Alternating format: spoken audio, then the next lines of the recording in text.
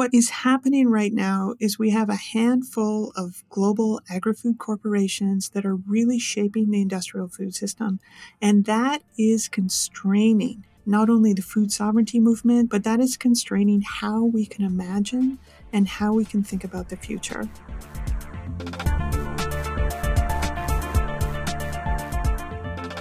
Welcome to the Ecopolitics Podcast. This podcast series tackles some of the big questions in the field of environmental politics for university students in Canada. My name is Peter Andre from Political Science at Carleton University. My co-host for this series is Ryan Katz-Rosine from Political Studies at the University of Ottawa, though he won't be joining us for today's episode. Today, our focus is on sustainable food systems. Food issues and agricultural issues have come up in quite a few of our podcast episodes so far because they're a really important way that people interact with the environment. Food is also so important for people in terms of day-to-day sustenance. And so our livelihoods and how that interacts with the natural processes and with animals and plants in the natural world is a big eco-political question. And food systems have a huge impact on issues like biodiversity destruction, climate change, and a number of other environmental issues, as we'll get into today. We're getting into these issues with two experts in the field of food politics, Dr. Helena Shilomboleni and Dr. Sarah Martin. Helena Shilomboleni is a PhD from University of Waterloo, and she's now based in Nairobi, Kenya.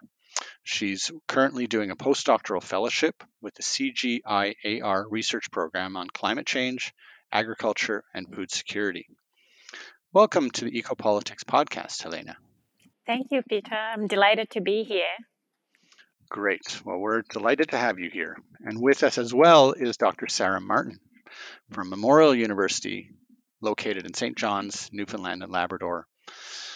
Sarah's research specializes in the global political economy of food and agriculture. It explores questions about the governance of food and agriculture at the local and global scale. She previously worked as a cook and a chef and a meat cutter in a variety of settings, from institutional cafeterias to high-end restaurants to remote logging camps. And all of that work led to a particular interest in how food politics is practiced in the everyday and the tensions found within the global political economy.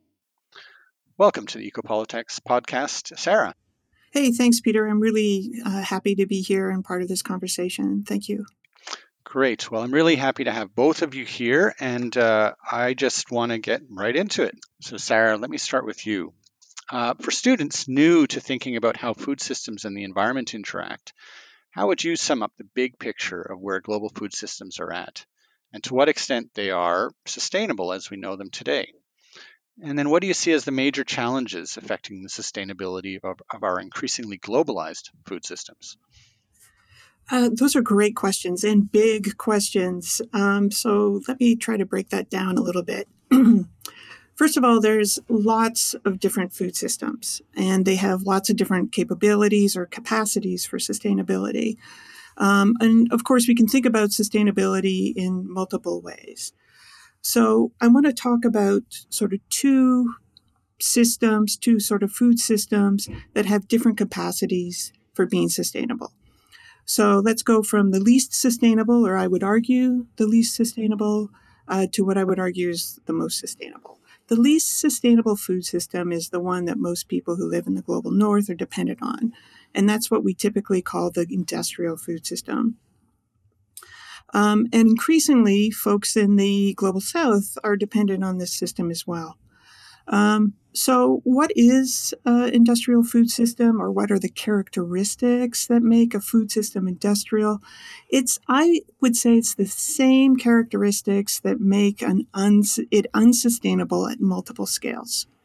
So first of all, an industrial food system is input-intensive crop monocultures and industrial scale feedlots. So think about animals and those big feedlots we have, or thousands and thousands of chickens in one barn. Those now dominate agricultural landscapes. And these agricultural systems are specialized, right? So they're single, they have like a single focus, like they just grow chickens or they just grow canola. It's a large-scale commodity. It's usually internationally traded. So those are crops like corn or canola or palm oil. And industrial means that there's a uniformity to these processes. Second, an industrial food system, it centers uniformity in specialization, and there's a reliance on industrial and processed inputs. So, for example, chemical fertilizers and pesticides, the use of processed animal feed rather than grazing or chickens foraging for insects outside.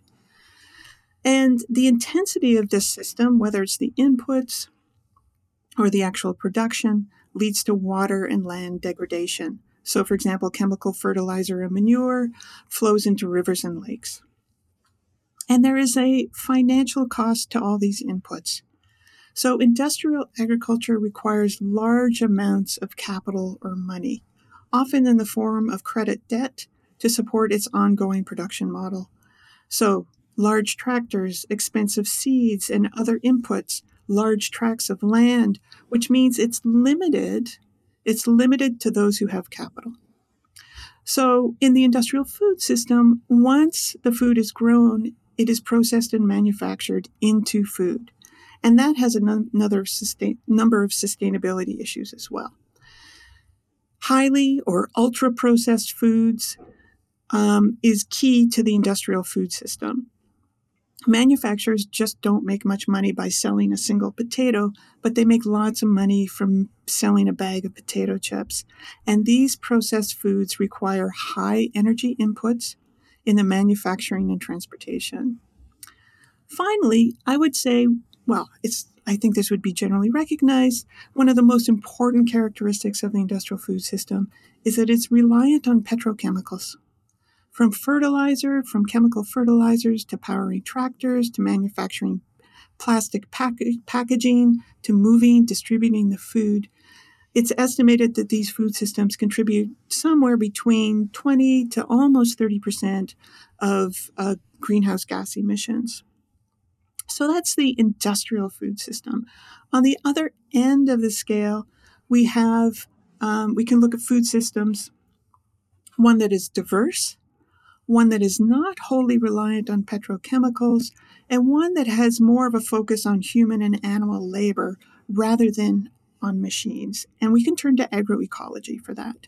So what is agroecology? Agroecology is a science of applying ecological concepts and principles to the design and management of sustainable food systems, right? So sustainability is at the center of agroecology. It recognizes that there are ecological concepts, not just economic concepts and principles, to managing food systems. So the characteristics of that are a diversity, right? So there's multiple different crops grown at the same time. There's intercropping. There's mixed farming with animals and plants together. It's not specialized. It's not singular. And it's also labor intensive rather than capital intensive. It's often also local and small scale. So those would be the two big ends of the scale of sustainability that I would want to describe.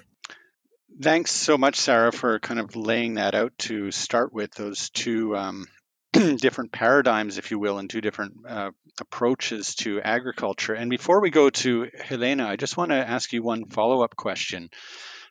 We have spoken on one of our other podcasts with a senior vice president of a large food manufacturing company who I think would respond to what you've just characterized. I don't know if he would completely disagree with it, but he would also point out that it's the large-scale industrial system which has allowed a lot of food to be available cheaply for people.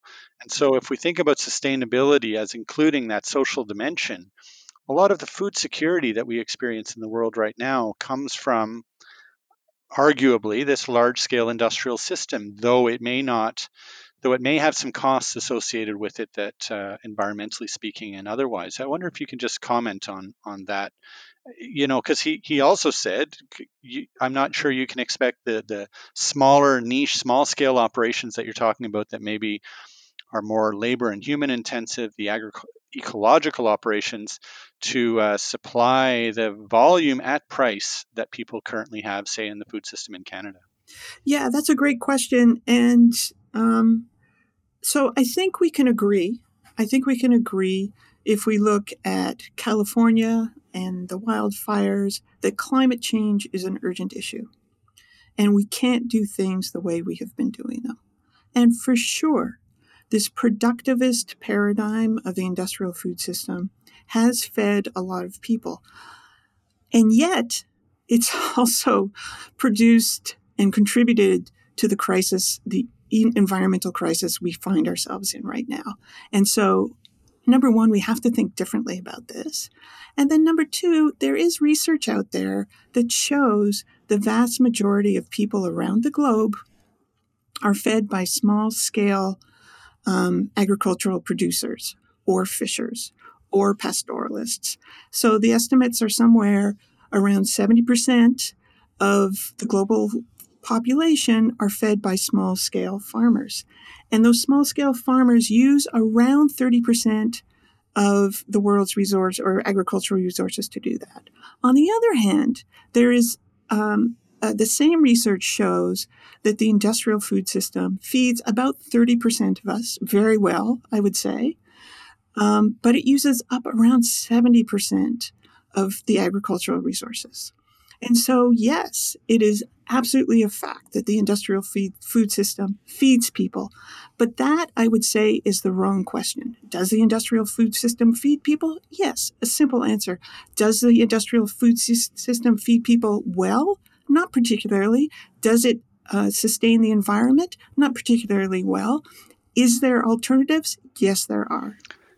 So I think our hypothetical senior person from the corporation, I think, would agree that there are a lot of problems with the industrial system as we know it, and that there's huge scope for improvement. And the sense we got from our interview with him is that that's also where things are going. But I found it very interesting, your second point about that most people around the planet are actually not fed through that system, but through smaller scale production systems and local food systems. I think, I came across an interesting stat a number of years ago that most food doesn't cross international borders. And so I think this is a good place to bring Helena in. Helena, your work has focused to date on food and agricultural systems of Africa. And I'm wondering if you could say, what role do African farmers play in the global supply chains talked about by Sarah? And then I wonder also if, to what extent they are part of the smaller scale agroecological paradigm, if you will, or maybe something in between. And of African farmers, who are the smallholders? I know that a lot of your work focuses on smallholder farmers, so I wonder if you can describe that a bit and talk about what role that group of farmers plays in feeding people in Africa and beyond. Yes, thank you so much for the question, Peter. And I really listened to Sarah's insights with great interest.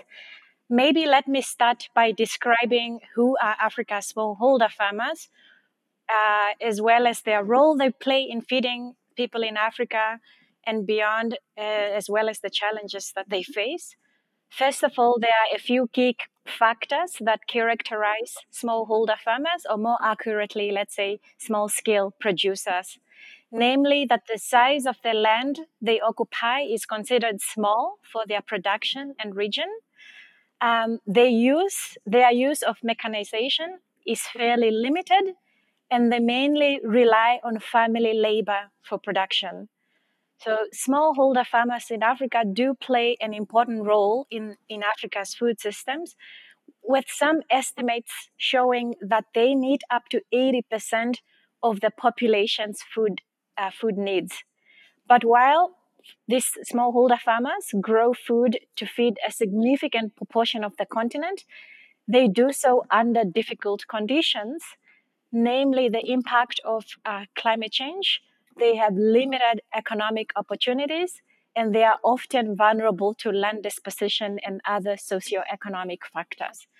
So then the question of what role do African farmers play in global supply chains, it's relatively small. And we do see small pockets of farmers participating in niche markets of the global food supply chains. For example, coffee producers in coffee or cocoa beans or horticulture produce such as fruits and vegetables, as well as fresh cut flowers.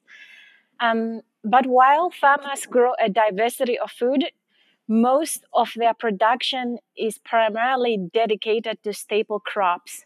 So cereal crops such as maize, roots, and tubers, as well as rice in some regions of the continent, such as West Africa.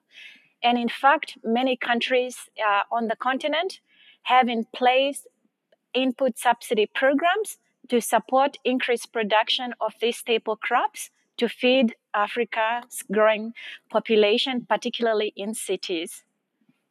And we see in the last decade and a half, really there has been a growing emphasis for Africa to modernize its agricultural sectors and to accelerate the adoption of improved technologies such as hybrid seeds, fertilizers, irrigations, some of the industrial-based models that Sarah was describing. And so this approach in Africa really entails integrating farmers into global supply chains, primarily as consumers of these technological inputs and services. And this has been evident with activities of the African Green Revolution, which has emerged in the mid to early 2000s as primarily as an agricultural development initiative funded by donors such as the Bill and Melinda Gates Foundation and the Rockefeller Foundations to address challenges of low productivity and to increase rural incomes through investments in technology transfer and integrating smallholder producers into market value chains. So since this time, multiple other initiatives under the African Green Revolution have emerged with largely the same purpose and are being implemented by a consortium of partners comprising African governments, the private sector, and philanthropies, as well as multilateral institutions. Among them is the Grow Africa partnership of the World Economic Forum and the African Union Development Agency, which was launched in 2011, as well as the G7's new Alliance for Food Security and Nutrition, which was formed in 2012. So what is really striking or important about this initiative is that they are facilitating the entry of agro corporations into African agricultural markets, mainly to sell their products, as well as to integrate African production systems into the global supply chain. So, for example, agro corporations such as Syngenta, which merged with ChemChina, and Monsanto, which is now acquired by Bayer, have embedded themselves into these various agricultural development partnerships and frame some of their technologies that they're developing, such as GM crops, as pro-poor and as gifts donated to the agricultural development in Africa. So these agro corporations also increasingly label their products as part of climate smart agriculture solutions, which can improve agricultural productivity, enhance farmers' adaptive capacity to climate change, and contribute to mitigate agricultural effects of greenhouse gas emissions. So some companies are even rebranding their technologies, such as transgenics and chemical fertilizers and biochar and so on, as not only climate smart, but really imperative to addressing climate change and food insecurity. Helena, there is so much to unpack in what you just said. And I just want to go back to where Sarah opened us up by suggesting there's kind of at least these two paradigms, with a lot in between, admittedly. The industrial agricultural model of large scale, high input, high output, and often high consequences, environmental consequences, including in the industrial agricultural model and food system. And then we have what she presented as the small scale agroecological, more eco friendly, but often local animal and human labor and so on. And what you began describing are that a lot of Africa's farmers, feeding up to 80% of the population, are more likely on that smaller scale end with the small scale practices. Um, and Sarah presented that as perhaps the more sustainable in the big picture for the planet. And yet, what you're suggesting is that there's a whole move to have them move from where they are now to become more part of the industrial system. And I think there's a couple of things we need to understand in the middle there. One is that perhaps that small scale system for many of Africa's farmers is it perhaps not as sustainable or idyllic as the sort of dualism that Sarah set up would suggest? Are they having a lot of challenges either meeting the food needs of the population and or having sustainable livelihoods for themselves? Like what is the impetus that is leading all of these organizations to want to invest so heavily?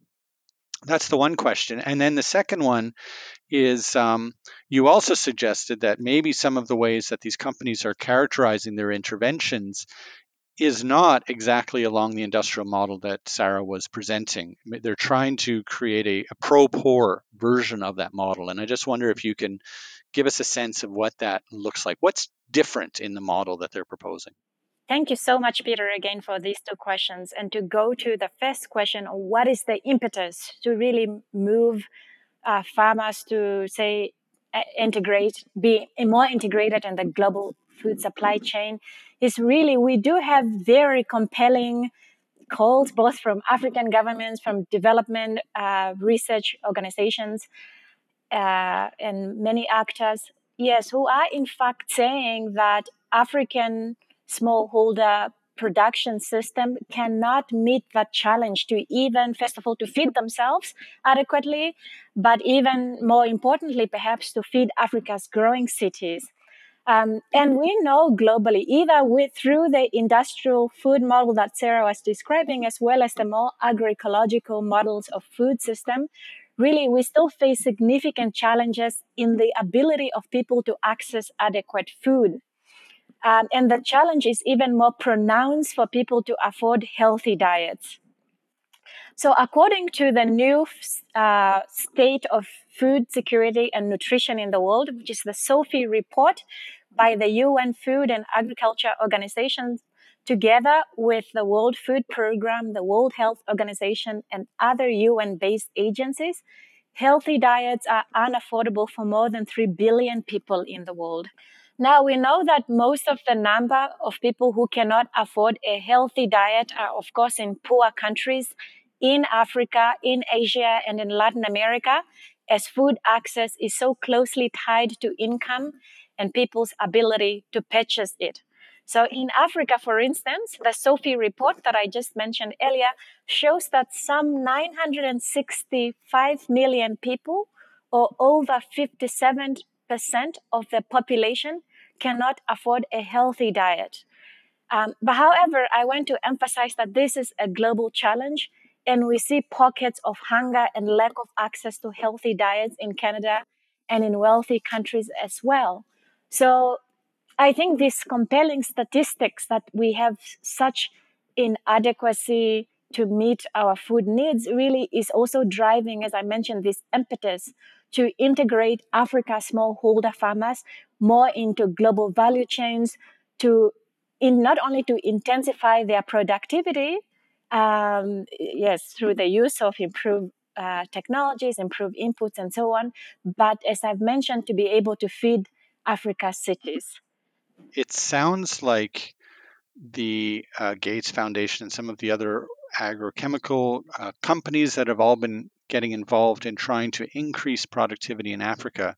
You mentioned that they sort of have a pro-poor approach, and I just wonder, do you see any signs, maybe to just put it most simply, that they are suggesting some strategies forward that truly are pro-poor and maybe even climate smart, taking that at its face value, compared to the more intensive and probably more destructive and less sustainable model that Sarah was describing earlier? These initiatives maybe can have arguably been pro-poor because we see greater investment and breeding towards staple crops that African producers and consumers do eat, such as orange-fleshed sweet potatoes, some roots and tubers, and so on. But we also see that some other traditional crops have been neglected, such as millet and sorghum. But overall, really, we also see critique that even then there is still a narrow focus on cereal and staple crops, but really less emphasis, or there has not been as a diversified investment to really get us to this kind of healthy and nutritious diet that I was referring to, that the SOFI report suggests.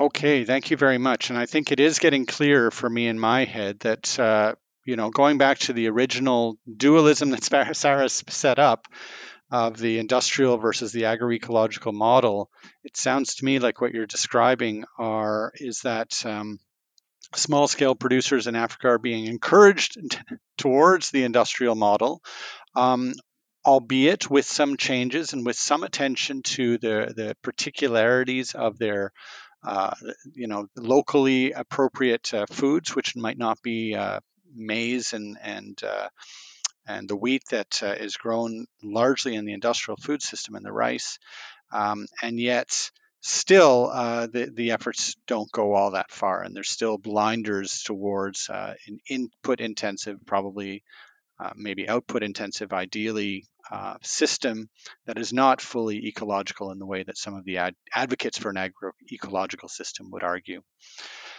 I'd like to switch gears a little bit here because we are interviewing right now and recording this podcast in the context of the COVID-19 pandemic.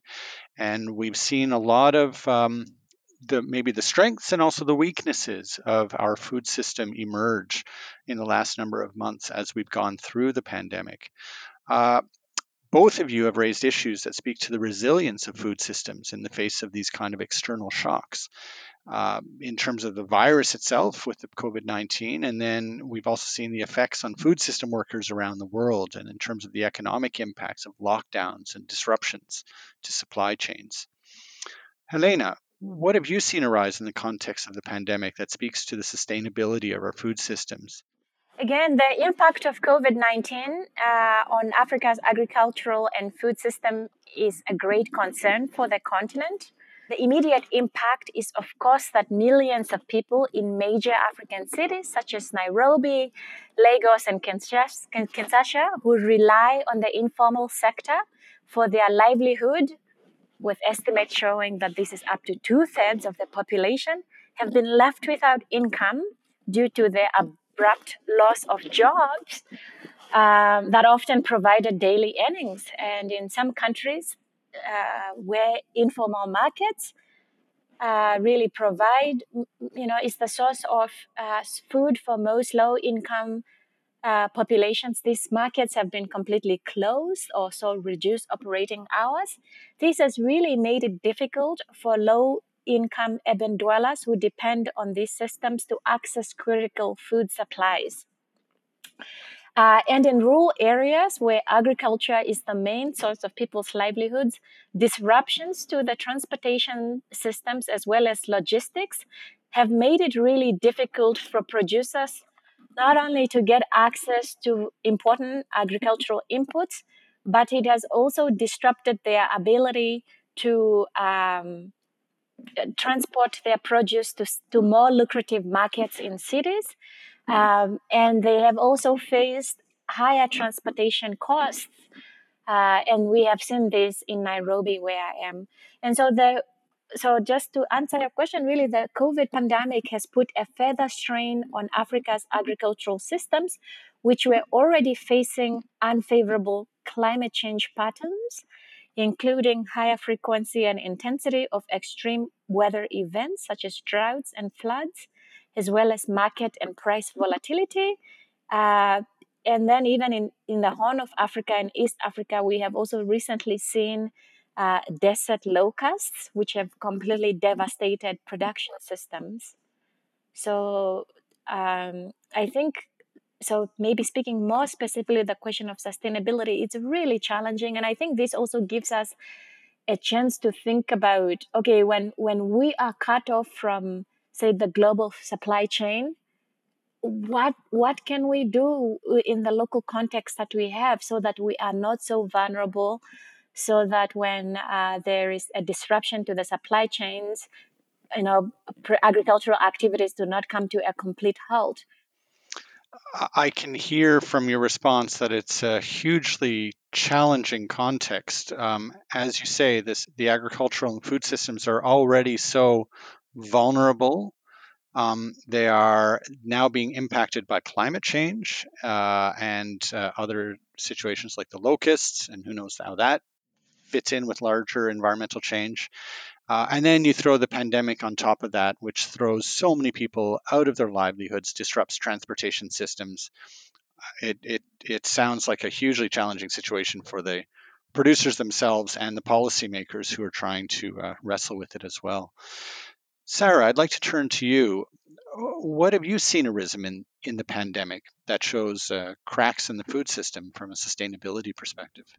Thanks, Peter. Yeah, it's a huge question. Yeah. So I think food systems are a reflection of two important dynamics. First, the political economic structures, and second, the environmental infrastructures on which it depends. And together, these two dynamics come together in a food system. So what I would argue is that the political economic systems really shape environmental sustainability. So many scholars who examine food systems, they think about the food system as a hourglass rather than a chain. And I think this is a really important way to think about food systems, especially in regard to the pandemic, because we see these headlines that say the food system is broken, the food chain is broken. And it's like when we talk about the food chain, it sounds like it's a whole bunch of links that are equal. And it's not. If we think about the food system as a hourglass, we start thinking about these cracks differently. So how does that hourglass work? At the top of the hourglass where it's wide, you have a lot of feeders, right? The producers, the fishers, the pastoralists, the farmers. In the middle, where it's pinched, you have a number of large corporations, often monopolies or oligopolies, that shape what the people on the bottom, who are the feeders, the consumers, actually can have access to. And so even though we talk about the food chain and we saw lots of headlines about this food chain being broken, I would say who is producing this idea of the food chain being broken, especially in the context of the pandemic? The pandemic has just illuminated the cracks that were already there. And what happens is, for example, Tyson, which is a large meat packer in the States, took out a full-page ad in the Washington Post and said, "Oh my goodness, the food chain is broken. We need support from the government." And when in fact, what is actually happening is Tyson has a huge amount of control. They make tons of profits, and they are putting their workers during the pandemic on the line. And their health and the health of the animals that they work with is in question. I'm concerned that the long-term social and environmental policies that could slow environmental degradation and could assure worker safety are being set aside in this emergency. And the people who are being listened to are large corporations who have a particular interest in not necessarily supporting environmental policies and not necessarily supporting workers' rights, but in fact exploiting those resources. And on the one hand, we have research that shows that work, especially on environmental racism, that poor racialized people have less access to quality foods, and that is worsening. On the other hand, we have research that shows that the wealthy have a much higher impact and a negative one on environment. So while the pandemic is an emergency, it is also widening cracks that are already in the food system, and they're highlighting inequality that has been on the go for decades. Thanks, Sarah. Your response really brings into the forefront the political economy of the food system. I'd like to turn now back to Helena. Helena, earlier on, you did a great job of laying out the position of small-scale producers in Africa, and talked about how a number of actors, including the Gates Foundation and agri-food corporations, our input corporations in particular, have been working to assist, we'll put that in quotes, these farmers to develop a new direction. But I also know that in your work that you've examined other organizations that are also working with small-scale farmers and perhaps pushing them in other directions. And I'm thinking specifically of organizations associated with La Via Campesina, the world's largest social movement comprised of small-scale peasants and fisherfolk from around the world. I wonder if you can tell us a little bit more about, if you want, these two different trajectories that are being proposed for African farmers, how African farmers see them, and how you think they fit in with the future that lies ahead. Thank you for that one. That's a great question, Peter. And first, let me just speak briefly to the work of La Via Campesina in Africa. This movement first came on the continent in 2004 when African-based peasant organizations and movements have joined the movement. So we see this, for example, through ROPA, which is the network of West African peasant organizations and producers, as well as the National Union of Mozambican Peasants, which were really two of the first African-based movements that joined La Via Campesina.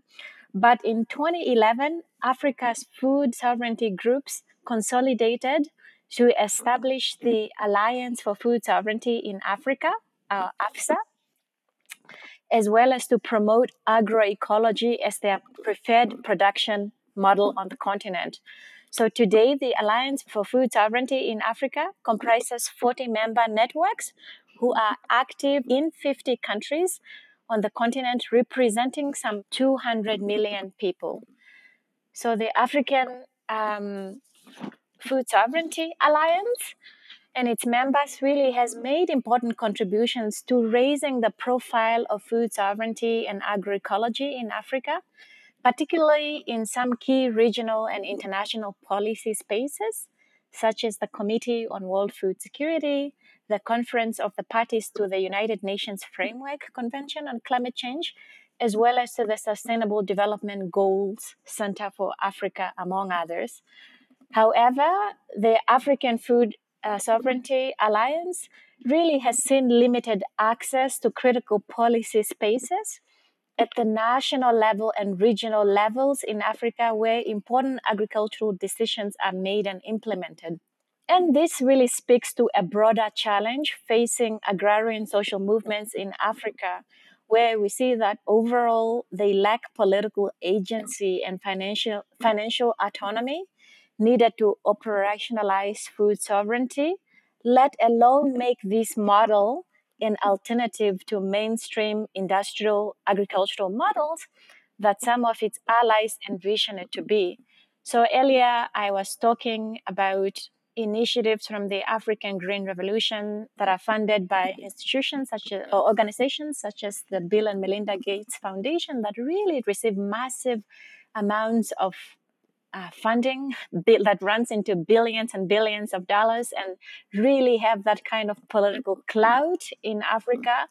And really the kind of influence they have completely pales to what Africa's agrarian social movement or food sovereignty really can have. And so then as a result of that, we see that some food sovereignty groups in Africa really engage in actions and strategies that even run counter to the principles of food sovereignty, such as collaborating with some of these Green Revolution initiatives. Really, again, due to the agency constraints that they face, as well as the environments in which they operate, where the powerful actors are unconducive to the social movement's radical claims. And so the best thing they do really is to form these alliances that are largely apolitical and in some ways even help Africa's smallholder farmers gain access to agricultural inputs and technologies promoted by the African Green Revolution initiatives and so on. And this is even more emblematic to how Africa's own smallholder farmers are responding, because when they are so constrained, when they have so little access to resources and such limited support from their governments and institutions, really they would work with whoever that can give them support for that day, whether it's to help them increase their productivity, whether it's to help them link to markets. At the ground level for them is really about, okay, who can help us increase productivity, who can help us gain access to markets, which are so important. African farmers do have to increase their productivity, and they do have to be linked to markets, because oftentimes this is the only source of livelihood that they have. So they do have to sell their produce to markets, because then they also have to earn money to send their kids to school, to buy medicine, to buy all kinds of other materials. And there is really no way they can be entirely self-sufficient. What I hear you describing is limited agency and limited voice for Africa's small-scale farmers, and I think that their ability to shape their futures is quite constrained. They have a lot of people, the Bill and Melinda Gates Foundation and many others on that track, who are encouraging them to go into one direction. La Via Campesina and some of the social movements wanting to propose a different direction. And sounds like they're a bit stuck in between, taking support where they can get it from day to day. And as a result, having limited ability to shape their own futures.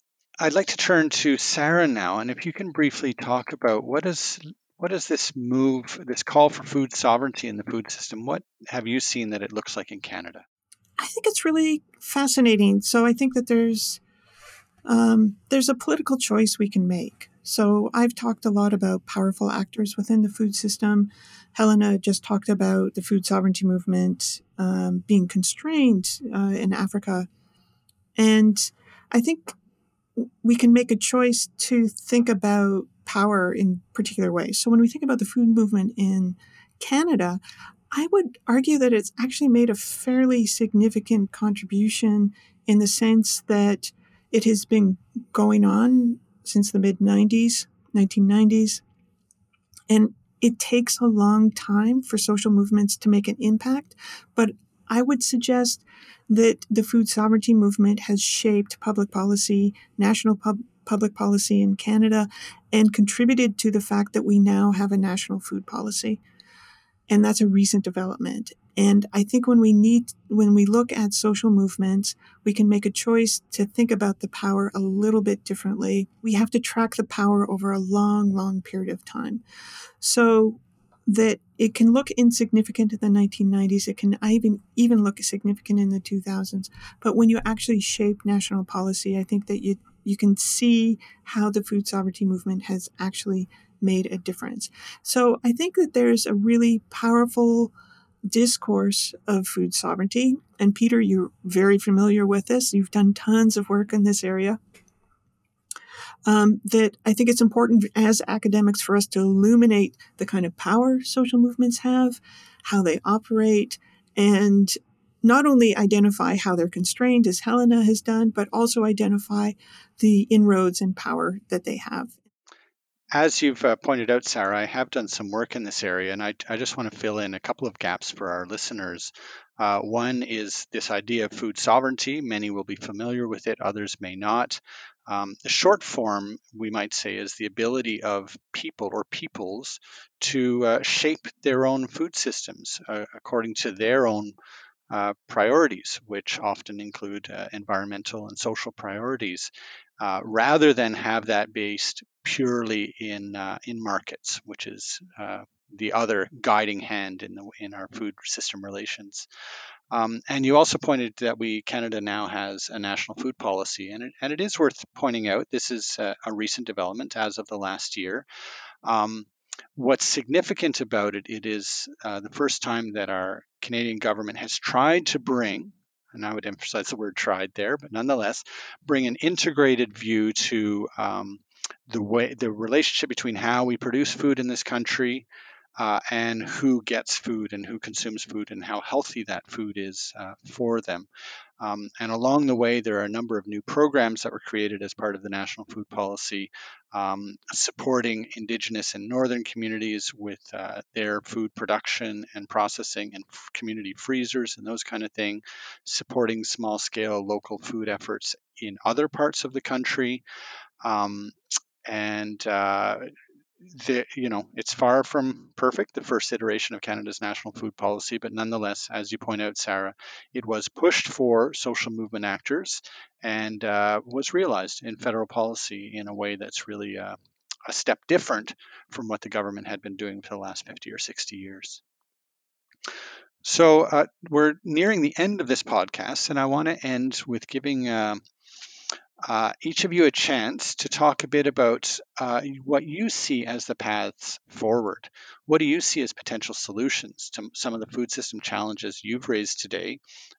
You're both critics of the systems that are in place, critics of some of the initiatives trying to improve the system from the point of view of some food system actors. And I just wonder where you see, from your critical vantage point, the brighter lights or the possible solutions that you think needs more attention and effort. So I'll pass it to you first, Helena, for this final question. Okay, thank you, Peter. I think possible path forwards in Africa would really entail increased funding and investments towards national agricultural research systems, as these will be crucial to addressing some of the food system challenges that the continent faces that I have raised. So really, there is no place for that to have strong national systems that really take this work forward. But currently, many of these institutions continue to face numerous challenges, including low levels of public investments, dependence on external donors and philanthropies who make demands or drive the agenda, so on, as well as just generally volatility in funding flows. So really, they cannot have a consistent agriculture and research development agenda that they can really drive. So anyways, even in a recent report by the International Panel of Experts on Sustainable Food Systems and Biovision, which really look at where funding flows go in Africa, really the authors have found that the amount of development aid channel into agricultural research, education, and extension has stagnated over the last 10 years, representing only 14% of agricultural aid in sub-Saharan Africa in 2017. But the report also found that agroecology, alternative forms of food systems that Sarah has described about, that I've also talked about, really remain marginal within many funding initiatives by donors. One of that is, of course, agroecology. And we see that as many as 85% of the projects funded by the Bill and Melinda Gates Foundation and more than 70% of projects carried out here in Kenya's research institutions were limited to supporting industrial agriculture and increasing its efficiency via targeted approaches such as improved pesticide practices, improved seeds and so on, livestock vaccines, as well as reductions in, say, post-harvest losses. These investments, of course, are important. I'm not denying that. But when we see such a huge discrepancy and such limited support to some of these alternative food systems that even Africa's own social movements and farmers are calling for, is problematic, and really we need to change this. But of course, I'm hopeful that there's a handful of donors, such as the Food and Agriculture Organization of the UN and the International Fund for Agricultural Development, who are starting to explicitly recognize agroecology as a key solution for building sustainable food system. So there is some recognition there, which is important. It's an important point to start the conversation. But I think more than anything too, we also need research to continue to document the evidence that is coming from agroecology as well as alternative solutions. I think the path in Africa is that really there's an emphasis and there's a lot of support for agro-based agricultural models, which is fine if we can feed people more effectively and adequately, but there are also other models, and I think those other models also deserve to be given a chance. They deserve to be supported, and I'm really glad that this conversation is starting to happen. Thanks, Helena. So what I'm hearing from you is, on the one hand, invest in national agricultural research infrastructure. On the other hand, that research infrastructure has not always been pursuing a diversity of pathways. And what I'm hearing you argue for is that we need a wider array of paths being identified and pursued going forward, and particularly that those associated with this agroecological model deserve attention. They may not solve everything, but they deserve the time of day to really be worked through. And this is really something that even students in Canadian context can think about, whether they might like to play a role in that moving forward in terms of their own research energies. So that's really helpful and inspiring. I'll turn it over to you, Sarah. What do you see as some of the pathways forward? And do you have any advice for listeners who might be charting their own paths in all of this? Yeah, thanks, Peter. It's a great question. So I agree with Helena 100% on this. The way I'm thinking about it is that, we need to reimagine and also carefully reflect on sustainable food systems that support health, that support social justice, and the environment on multiple scales. And so while I started out with this idea of there's this industrial system and then there's this amazing agroecology, sort of a romantic view that it's all perfect, that, of course, it's not this kind of binary. There's multiple ways that food systems can operate. With the environment changing because of climate change, we need everyone to be reimagining and thinking differently about our food and our food systems. Ursula Le Guin says, to oppose something is to maintain it. You must go somewhere else. You must have another goal, and then you walk a different road. And here is the opportunity, not only within this climate emergency, not only within the context of a pandemic, but we have an opportunity to have the industrial food system step back and let's see what grows. Let's see what Indigenous food sovereignty looks like. Let's see what Newfoundland Labrador food sovereignty looks like. Let's look at what Toronto food sovereignty looks like. Let's have a democratic system where we all have a voice and we can all use our imaginations to think about and work towards a better, more socially just food system. Thank you, Sarah, and thanks for those inspiring words from Ursula Le Guin. What I take as the key ideas from the two of you, the global food system is very complex. It is many systems. It looks quite differently in different parts of the world. In Africa, where Helena brought our gaze, we see the complexity and the challenges and how small-scale producers have the least control and least say in what those systems look like. And yet what I'm also hearing from both of you is around the world, people are experimenting and exploring, and that we basically have to open that up in the context of a climate emergency. This is a time to keep exploring multiple alternative pathways and not just narrow in on one narrow set of technologies, because almost inevitably in this day and age, that suits particular players in the food system and it may not benefit us all collectively. And so I hear that democratic plea at the end of your words as well, Sarah. So thanks for that. So I'd like to thank both Helena Shilomboleni and Sarah Martin for joining us today on the Ecopolitics podcast. We welcome from listeners your feedback on this episode. Check out the website to see the many other episodes in the series, and have a great day to our listeners. Bye-bye.